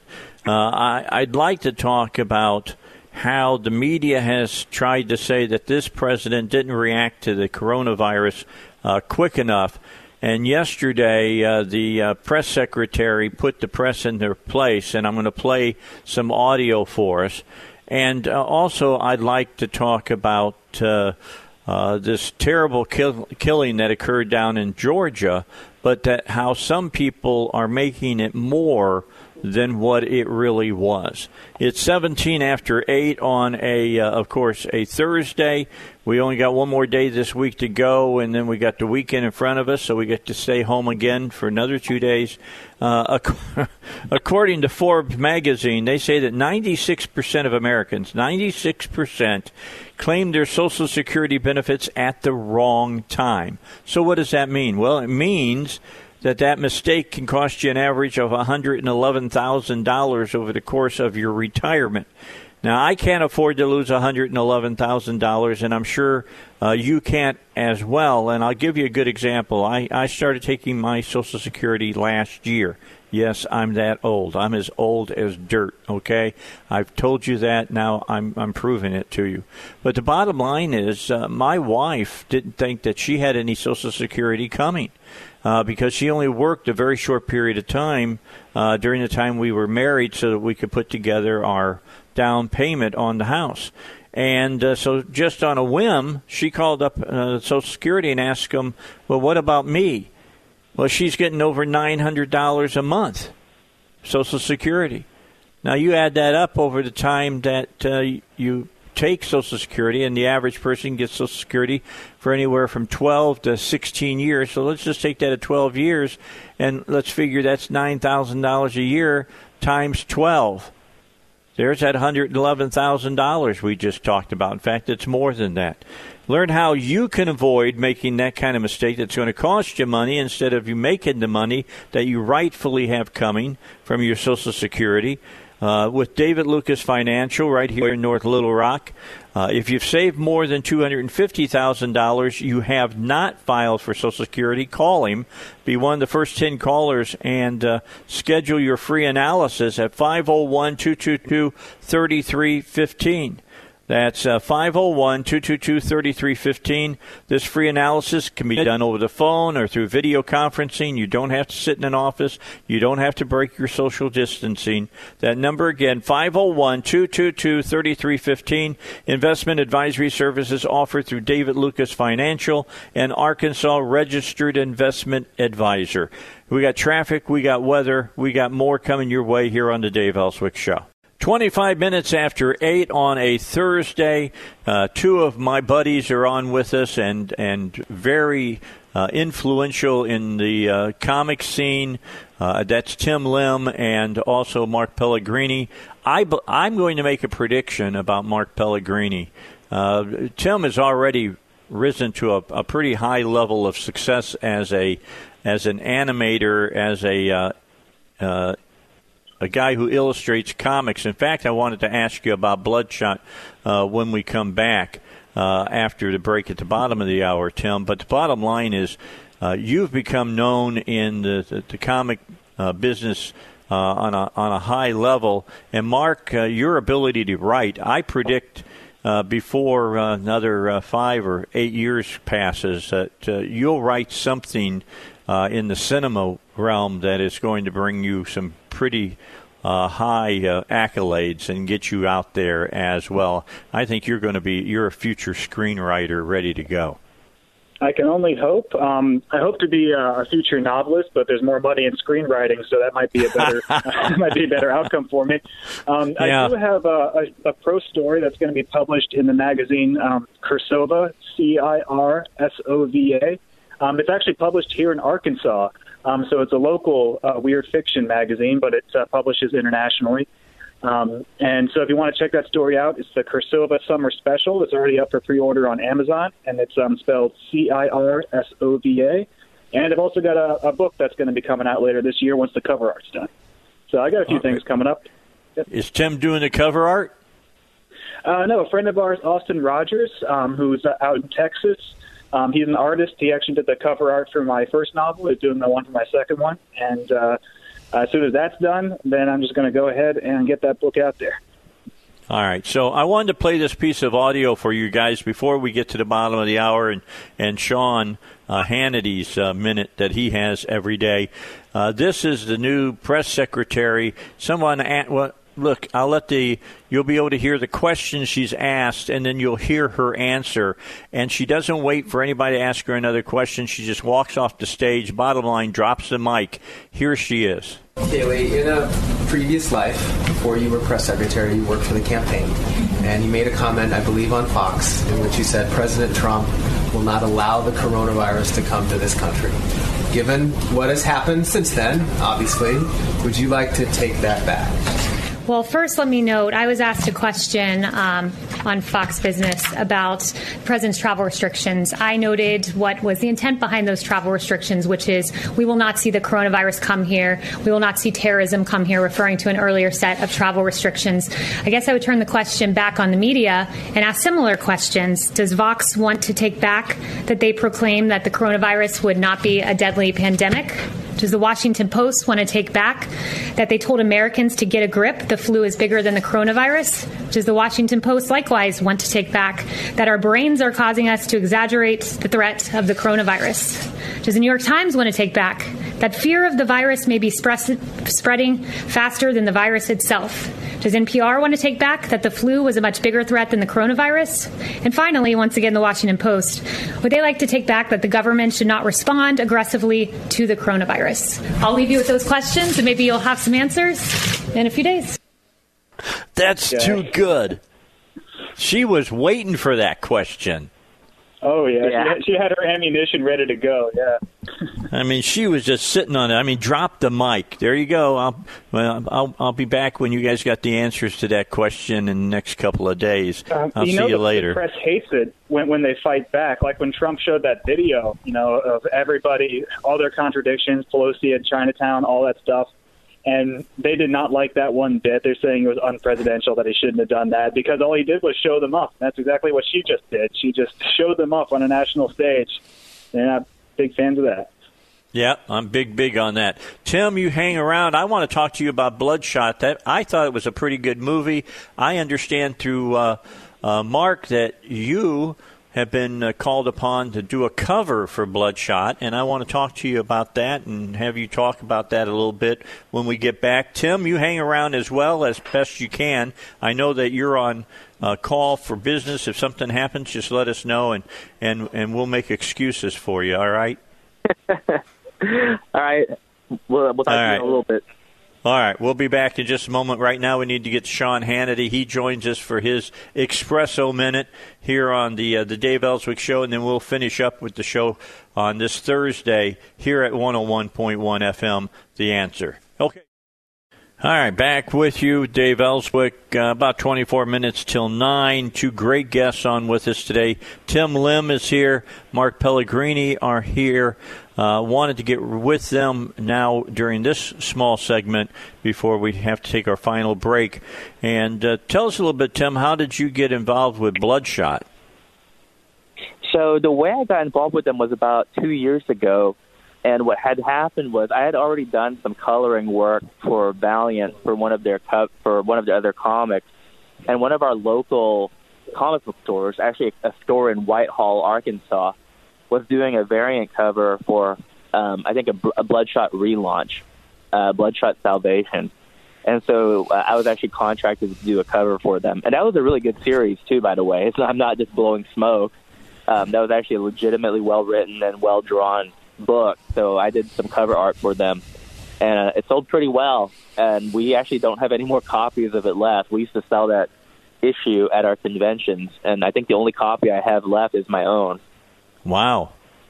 That's impressive. When you do covers like that, I mean, you've done Ninja Turtles, you've done a lot of different things. You did, did you do Submariner?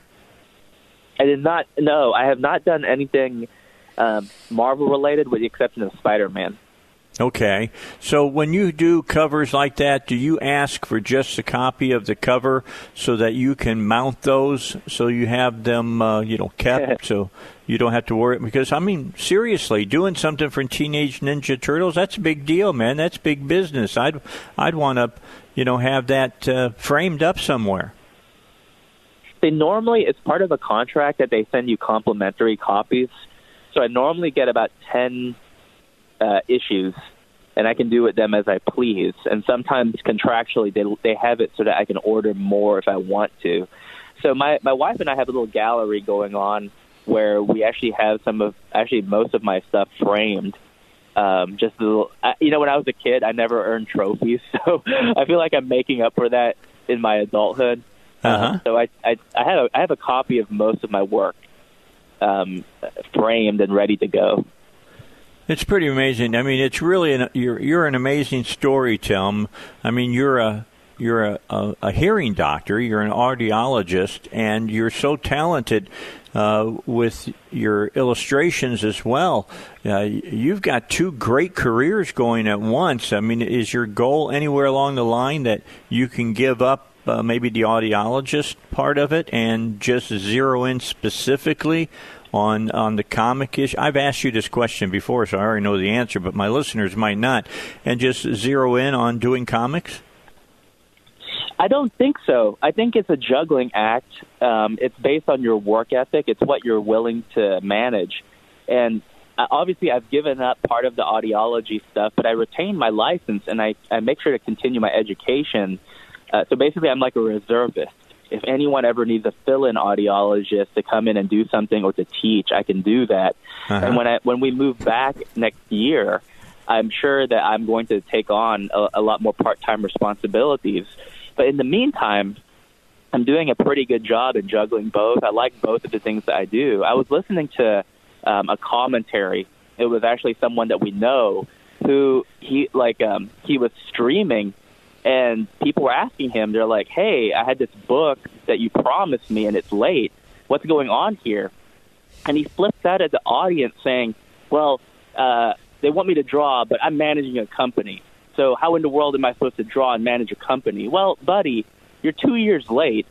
And there's guys like, Mark, there's me. We have a lot of friends who are just hobbyists.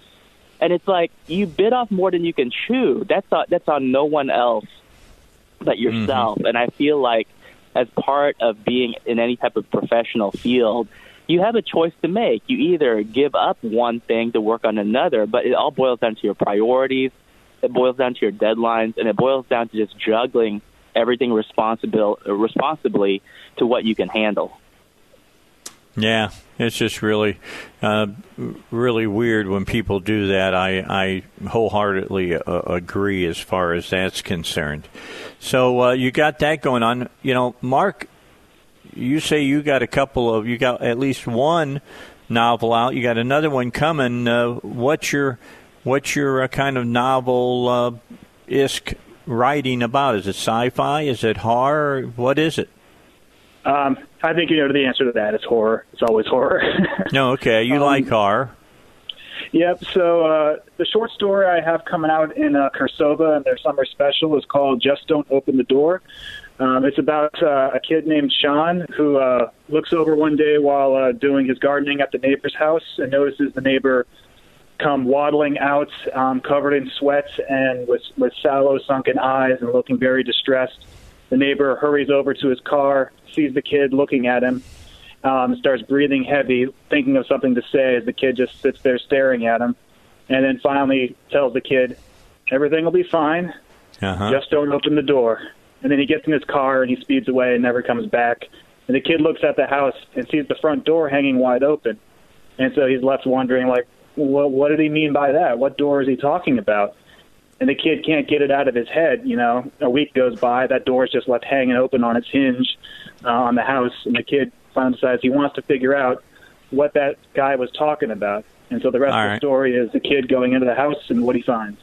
All right, I'm going to have to read that. That sounds you've got my imagination tickled there. I'll have to take a look at it. What's the new novel you're working? Well, tell us about your first novel, and then what's your new one? Well, the first novel I did was you can still find it on Amazon if you want to. It's everyone's, about their first novel. They have a different attitude about it. You know, I've learned a lot and I've done better. But it is called The Ballad of Doc Holliday and the Blood-Sucking Locomotive. It is a vampire Western story about Doc Holliday and what if he came back after going down. And it's written it is called The Ballad of Doc Holliday and the Blood-Sucking Locomotive because it is a ballad. It is written entirely in lyrics and couplets, and it is over 500 pages long. It was a very ambitious book. I'm proud of segments of it. You can go onto Amazon. It's on Kindle and on paperback, and there is a preview. So go in, and if you can find the meter and you want to read more, then be my guest and pick it up. If you can't, I understand. But it was my first book. My next novel is a bit more traditional, and I'm happier with that one because I wrote that novel, this new one coming out, just after I had gotten more experience, more practice, and I've had some test readers looking at it, and they're enjoying it. I'm very happy with it. It's going to be called They'll Get You, the Suburb of Shadows, and it's about a kid named Kevin who lives in his town, but his town is fading, and not the industry of the town or the population of the town, but the reality of the town. Things are falling apart. They aren't making sense anymore. The people around him are becoming indistinct. Their faces are disappearing. Their voices are disappearing. He can understand what they're saying, but he can't hear their words. His class at school is missing people, but when they go missing, their desks go missing at the same time, like they were never there. And by the time he starts pretending that everything's normal and trying to convince himself that this is just the way things are. But once things get really bad, once these creatures start coming out of the walls, out of the woodwork, coming after him everywhere he goes. First they come after him in the streets, then at school, then at home, then in bed. Wow. And there's nowhere for him to go. And by the time he finally realizes that things aren't going to go back to normal, it's too late. He can't run, he can't hide, and he can't get out. And then he has to figure out what to do at that point. And that's a novel. All right. That sounds very good. I just pulled up your first book on Amazon, and it's 556 pages on Kindle. This is a great read. They got Here's what it says at the very end. The Ballad of Doc Holliday and the Blood-Sucking Locomotive is a novel-length poem, all in rhyme, that tells the story of Tombstone's greatest lawmen and their odyssey to confront a monster that was ancient when the Old West was still just a twinkle in the devil's eye. Sounds interesting. I'm going to have to pick up a copy. Looks good. Yeah, it's my first novel. It was very ambitious. I wrote it with a friend of mine named John Lim, and we had a lot of fun writing it. We wrote it in jam sessions over several years where we would storm up a plot, and then I would come up with the lyrics to go with that segment of plot. And we just had a lot of fun doing it over years. Then I just correlated it all into a novel and put it on Amazon.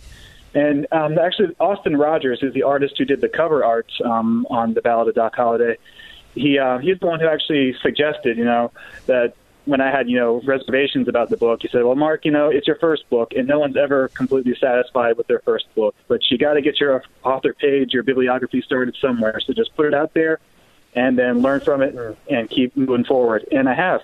I published, 5, 6, 7 comic book scripts since then. And I've got a second novel. I've got a short story that's going to be published. So, if anybody out there, is a writer, but they're afraid to put their first work out, they're just never satisfied with it, you're never going to be completely satisfied with your work. You'll always look back at it and think like, I could have done this differently. I could have done that better. But if you never put anything out there because you're always refining it and tweaking it, then you'll never have anything to show for your work. So just go ahead and put it out there. Yeah, well, putting aside politics of Stephen King, even he says he still finds fault in The Stand. And as far as I'm concerned, The Stand was one of the greatest books ever written. I love that novel, but he still says that there's things that he would have changed about it. Oh, by the way, under the author comments, about Mark Pellegrini, it says, quote, he currently resides in the red state of Arkansas with his cat. Very good. Guys, we got to get a break in. We'll come in and come back, and then you can tell us what's going on here now. We've heard from Mark and we've heard from Tim. What are you guys working together on? Because you're quite the creative team. Let's talk about that when we continue here on the Dave Elswick Show on 101.1 FM, The Answer. All right, back with 9 minutes to go. Tim Lim is here. He's down in Texas. Mark Pellegrini is here. He's in his abode here in Little Rock. And I'm Dave Elswick, Dave Elswick Show here at 101.1 FM, The Answer, and I'm in my dining room in Cabot. And we're making this show happen during the COVID-19 times. So if you're listening to this at some other time, just know that we're spread all across the United States here and doing this show. Guys, for our listeners, are you working on anything together at this time? I mean, you guys have done a lot together already. What's on the agenda right now? We're always working on things together. Right now we're working on Black Ops 3. So it's the third volume of our Black Ops series. And I'm about a third of the way through as of today. And that one will be going up for pre-order next month. And we just wrapped up our best-selling title, which is called Common America. We're actually doing the fulfillment as of last night. And immediately after we're done with this book, we're going to be working on the sequel to that one coming this fall. Okay, so what is that one about? So the basic story is it's about a girl next door who comes from a small town in Indiana, and she gets superpowers. And when she gets superpowers, we explore the angle of what happens when people try to tell her to do things that she doesn't want to. So, for example, there's a PR group that gloms onto her and tells her to do certain things to improve her image or to do things that she might not want to because it's cool or because that's what's called for as far as marketing or as far as like a commercial aspect is concerned. But I think one philosophy that I know Mark and I share is that virtue should be its own reward. You don't do things because it's cool or glamorous or because it gets you money or fame. You do it because it's the right thing to do. Mm-hmm. So we explore that angle from a very comedic perspective. A lot of it is based on our personal experiences over the years in dealing with certain people. Overall, the first wave of books went out about 3 weeks ago, and we sent those to over 1,000 people, and it's been very, very well received. And so we can't wait to hear what other people are going to say once these books start going out as of this morning. Okay, fantastic. That's just always good news. Mark, what are you pitching towards Tim that he's not telling us? Well, so I always, since I write the script and Tim does the art and we collaborate on developing the story, I always try to stay one project ahead of Tim so that while he's drawing the current projects, I'm writing the next one. So he's, I think he's like 20, 23, 25 pages into Black Ops 3. He's just absolutely knocking it out at a page a day. So I got to keep up with him. So while he's doing that, I'm working on the pre-production of Common America 2.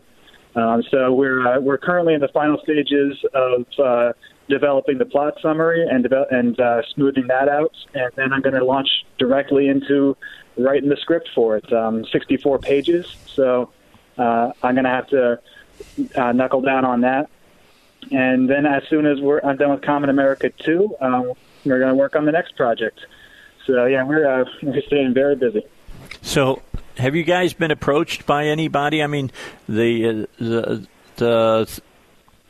stuff that you've done with the rabbits as special forces and all that, I would think lend itself to a type of like anime kind of animation. Has anybody talked to you about that, or can you even talk about that?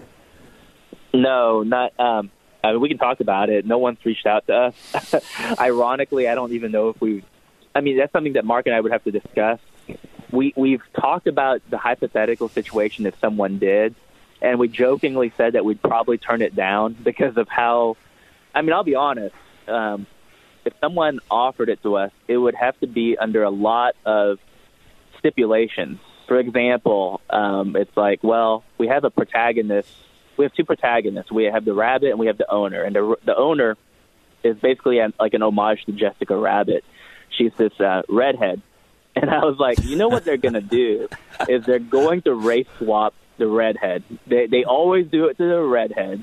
And I'm like, it has to be like in our contract where it's like you can't do that. And I think that stipulation right then and there would automatically negate any possibility of it going into like a widescreen audience. So what you guys are saying, you want creative control. Yeah. I mean, you're talking about like multimedia stuff, but when we first started Black Ops, we actually were approached by someone who wanted to publish the comic for us, but they had notes. And their notes, I think, it basically scared us away from ever wanting to hand over creative control to anyone because their notes were like, yeah, you need to have a child interest character, you know, like a preteen who joins the team, and he can like ride a skateboard and wear sunglasses, you know, and he's gonna like tag along on missions. And we're like, oh my, that sounds awful.